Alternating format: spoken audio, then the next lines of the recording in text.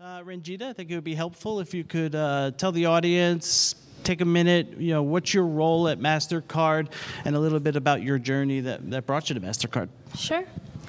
So currently at MasterCard, I am responsible for what we call our cyber and intelligence business for North America. So that includes all of our traditional fraud capabilities, protecting the network, protecting payments, but also includes a lot of our acquisitions that we've made over the last several years in the identity space, in the behavioral biometric space, in the AI space, et cetera. All that goes into protecting our transactions. So, and I'm responsible for that entire business in North America. So how I got there, I've been in MasterCard for about almost 10 years now, a long time, longer than I thought I'd ever be. I've been in about 7 of those years. I've kind of been in the fraud and safety and security space. Prior to that, I also had lots of fraud and safety security in my background as well. So I was at Morgan Stanley protecting networks and protecting applications as well. So I was in app security and network security at Morgan Stanley, and then I was also at Ernst & Young in their high security lab doing attack and penetration back in the day. This is many, many, many moons ago. Attack and penetration testing, protecting a lot of the Fortune 500. Back in the day, it was all websites. So banks were just coming up with, there was no apps really. This was in the mid-2000s. And it was all websites. So, every bank was just creating their first website for people to actually log in and take a look at their banking information. And we used to do attack penetration testing on those. And then also advise various companies on what their risk posture looks like, what should they be thinking about, looking at their software stack and hardware stack, advising on what sorts of controls they should have in place. So with all of that, I came into MasterCard and funnily enough, fell back into security. It's one of those things, once it catches you, it's hard to let go. So our session title is Future-Proofing the Digital Evolution of Payments. What do you see as the biggest gaps that fraudsters are trying to exploit in the payment space today?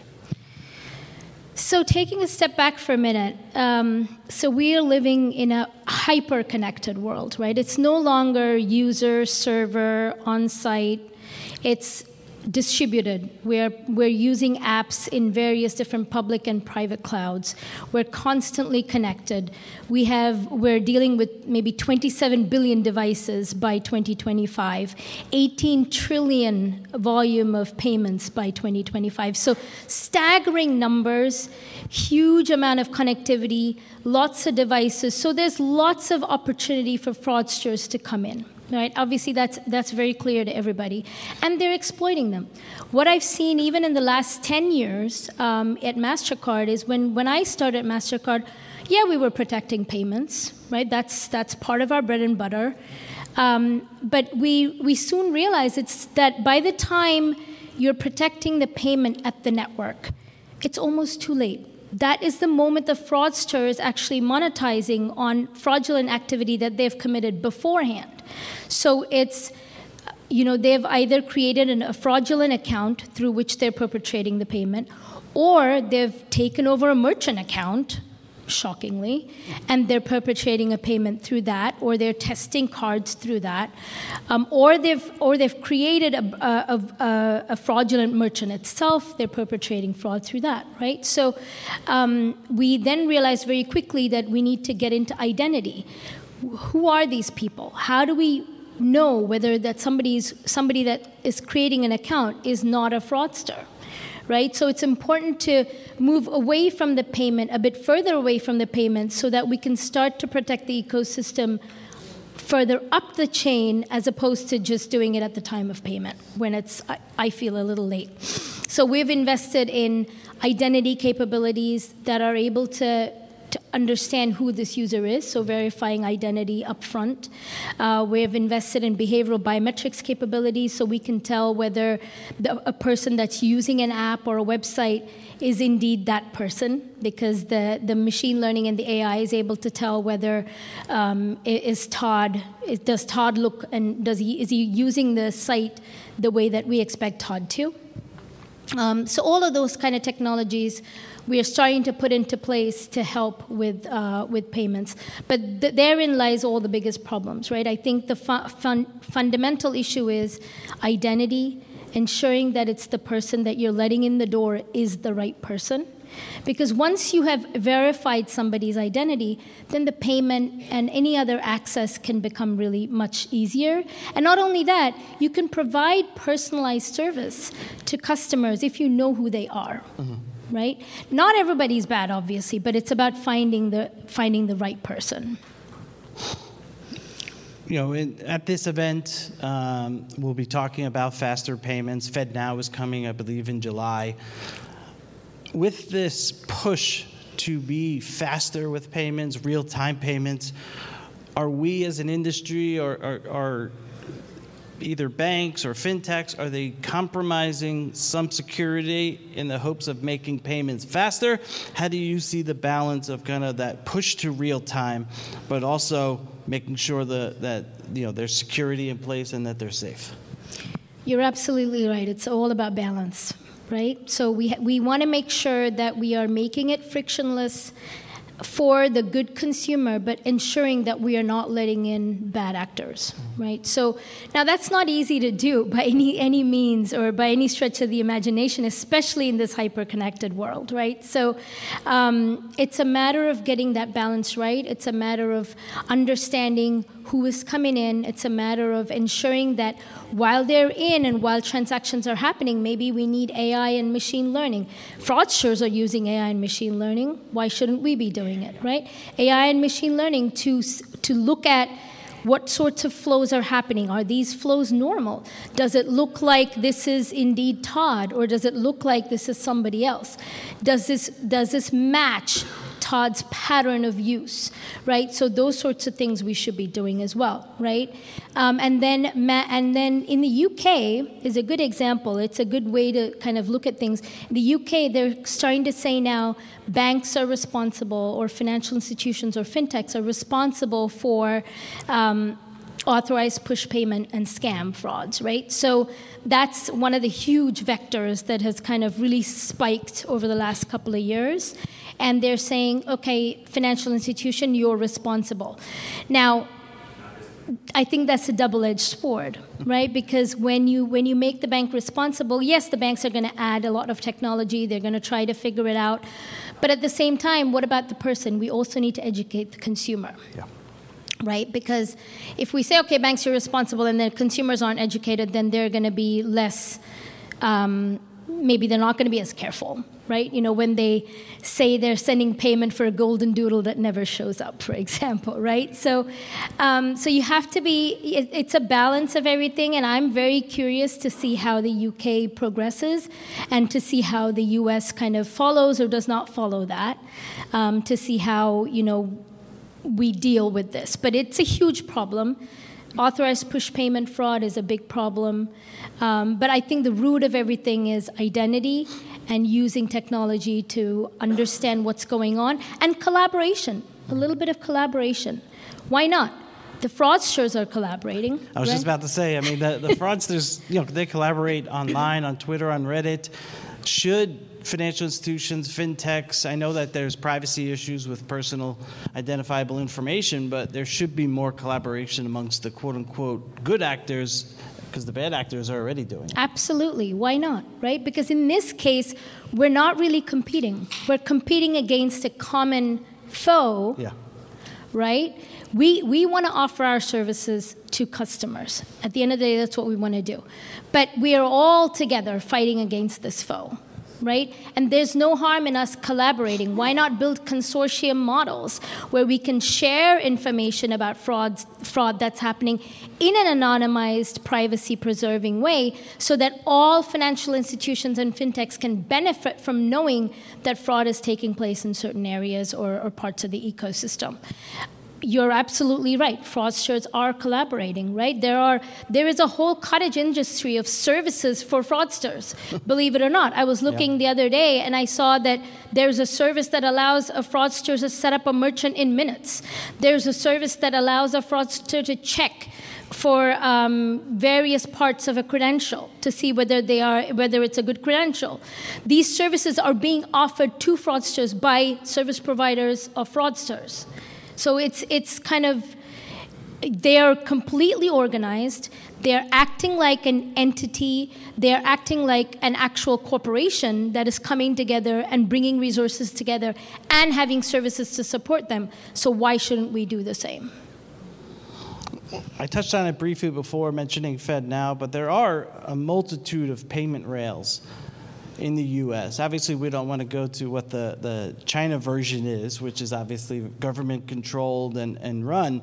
But do you see the various different payment rails as a potential security issue in the U.S.? You have the clearinghouse, obviously you have MasterCard, you have FedNow coming. Is that a potential issue as we continue to evolve on digital payments?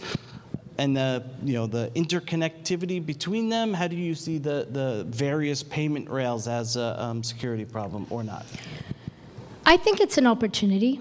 I think having the different rails, as long as we make sure that the identity and the technology is applied consistently across all rails, then I think we can have that consistency, and it's an opportunity for us to be able to leverage the rails to bring better capabilities to customers, right? At the end of the day, that's what we all want to do.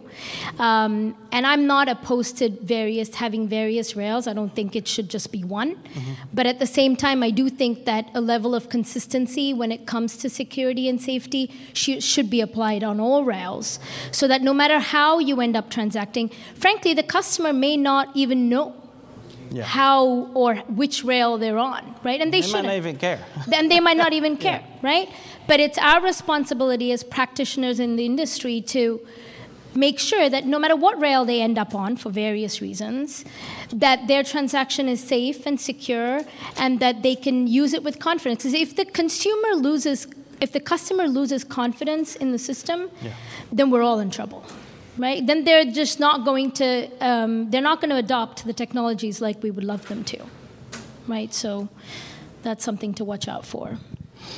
What about the issue of that there's this new, better, faster, slicker technology today, but a lot of players in the space, banks, and even some fintechs, are working with technology that doesn't necessarily measure up in terms of the legacy technology that they already have.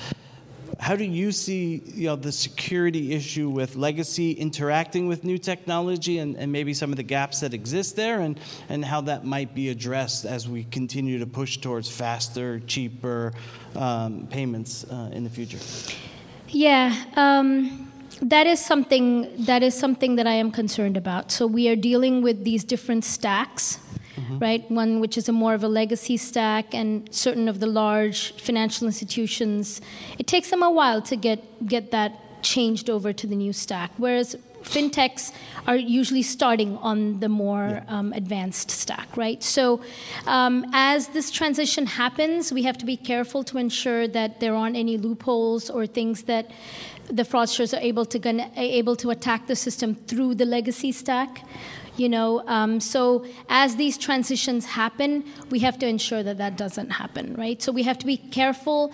We have to ensure that we're doing testing to ensure that if there are any holes, that those get plugged along the way, and that eventually, as we move out of these old stacks into the new, that we're not introducing any issues into the ecosystem. And we're dealing with that at MasterCard too, right? So at MasterCard, we have certain pieces of technology that are built on the new stack, and then we have this whole modernization initiative going on as well, where we're going to modernize our edge.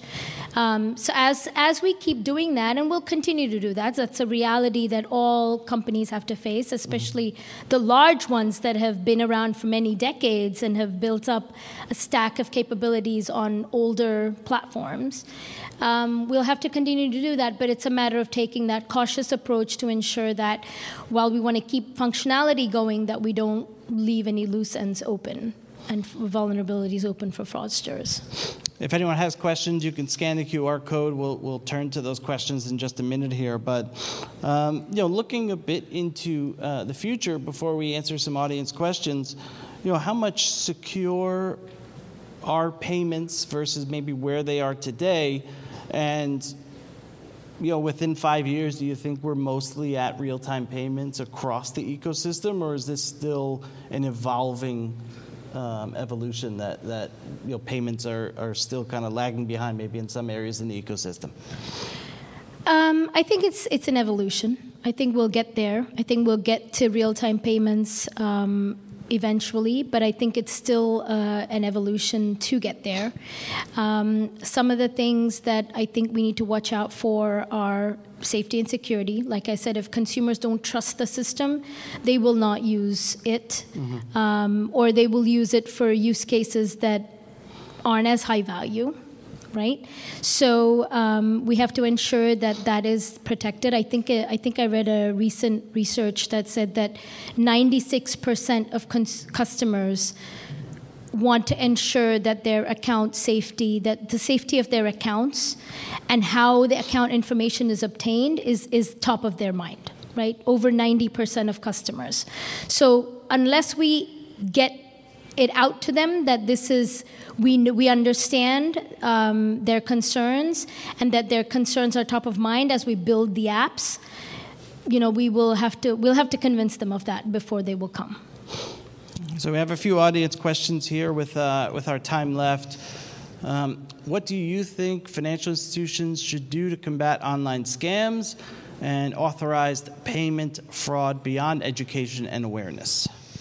So one of the things that we are starting to do is, one, AI and machine learning, right? So AI can help to tell whether certain payments that are going through are normal or abnormal. The other thing we could do is build consortium models whereby many banks or financial institutions contribute to a model around money movement, and then that can give you information about whether when the model runs and when money is moving, it can tell you whether this is something that should be flagged or not. So those are some of the things that we're already experimenting at MasterCard, and we are working with certain banks in the UK already to do that. And so we hope to bring that to Canada next and hopefully the US as well. You mentioned using behavior biometrics. Where do you expect the industry to head? They mentioned legislation. I don't want to get bogged down in the legislative conversation, but the second part of the question, I think, is will privacy concerns continue to escalate? I think privacy is something that we always have to be mindful of. Behavioral biometrics is about, how a person is using their device to do certain things on their device, and knowing that Todd behaves in a certain way when they're using their device, and then knowing that perhaps that account has been taken over, and today Todd is not behaving in the way that the normal pattern of Todd behavior, right? So privacy is always going to be a concern. It's something that we have to balance. When it comes to safety and security and privacy kind of go hand in hand, right? So we have to make sure that we are protecting the ecosystem without spooking the consumer, and making sure that we are adhering to all of the privacy regulations that are around. What is your time frame to be able to deploy AI as you suggested to confirm identities? We are already doing it. Okay. Right? So at MasterCard, we're already doing that. We already have AI and machine learning models that have been around for a while, obviously protecting payments. Now we have integrated in machine learning models that are able to look at money flows and identify anomalies there. We have acquired assets in the identity space that we are now bringing into the payment data as well. So things like more dynamic PII data, like email, telephone, IP, etc., to see whether those triangulate to a specific person, or whether maybe it's a synthetic ID or some other type of fraudulent activity going on. And this will be our last question. FedNow will not be frictionless. Do you feel adoption will be impacted or limited to the highest of risk transactions? It's a good question. It's possible that it will be limited. At least initially, until we get a good handle and until the consumer gets a good handle on how it works, what are the constraints to it. It could be limited initially, but I do see that eventually it could take off. Well, Ranjita, I thank you very much for the time here, and I thought it was an interesting conversation, and thank you to the audience for listening. Thank you.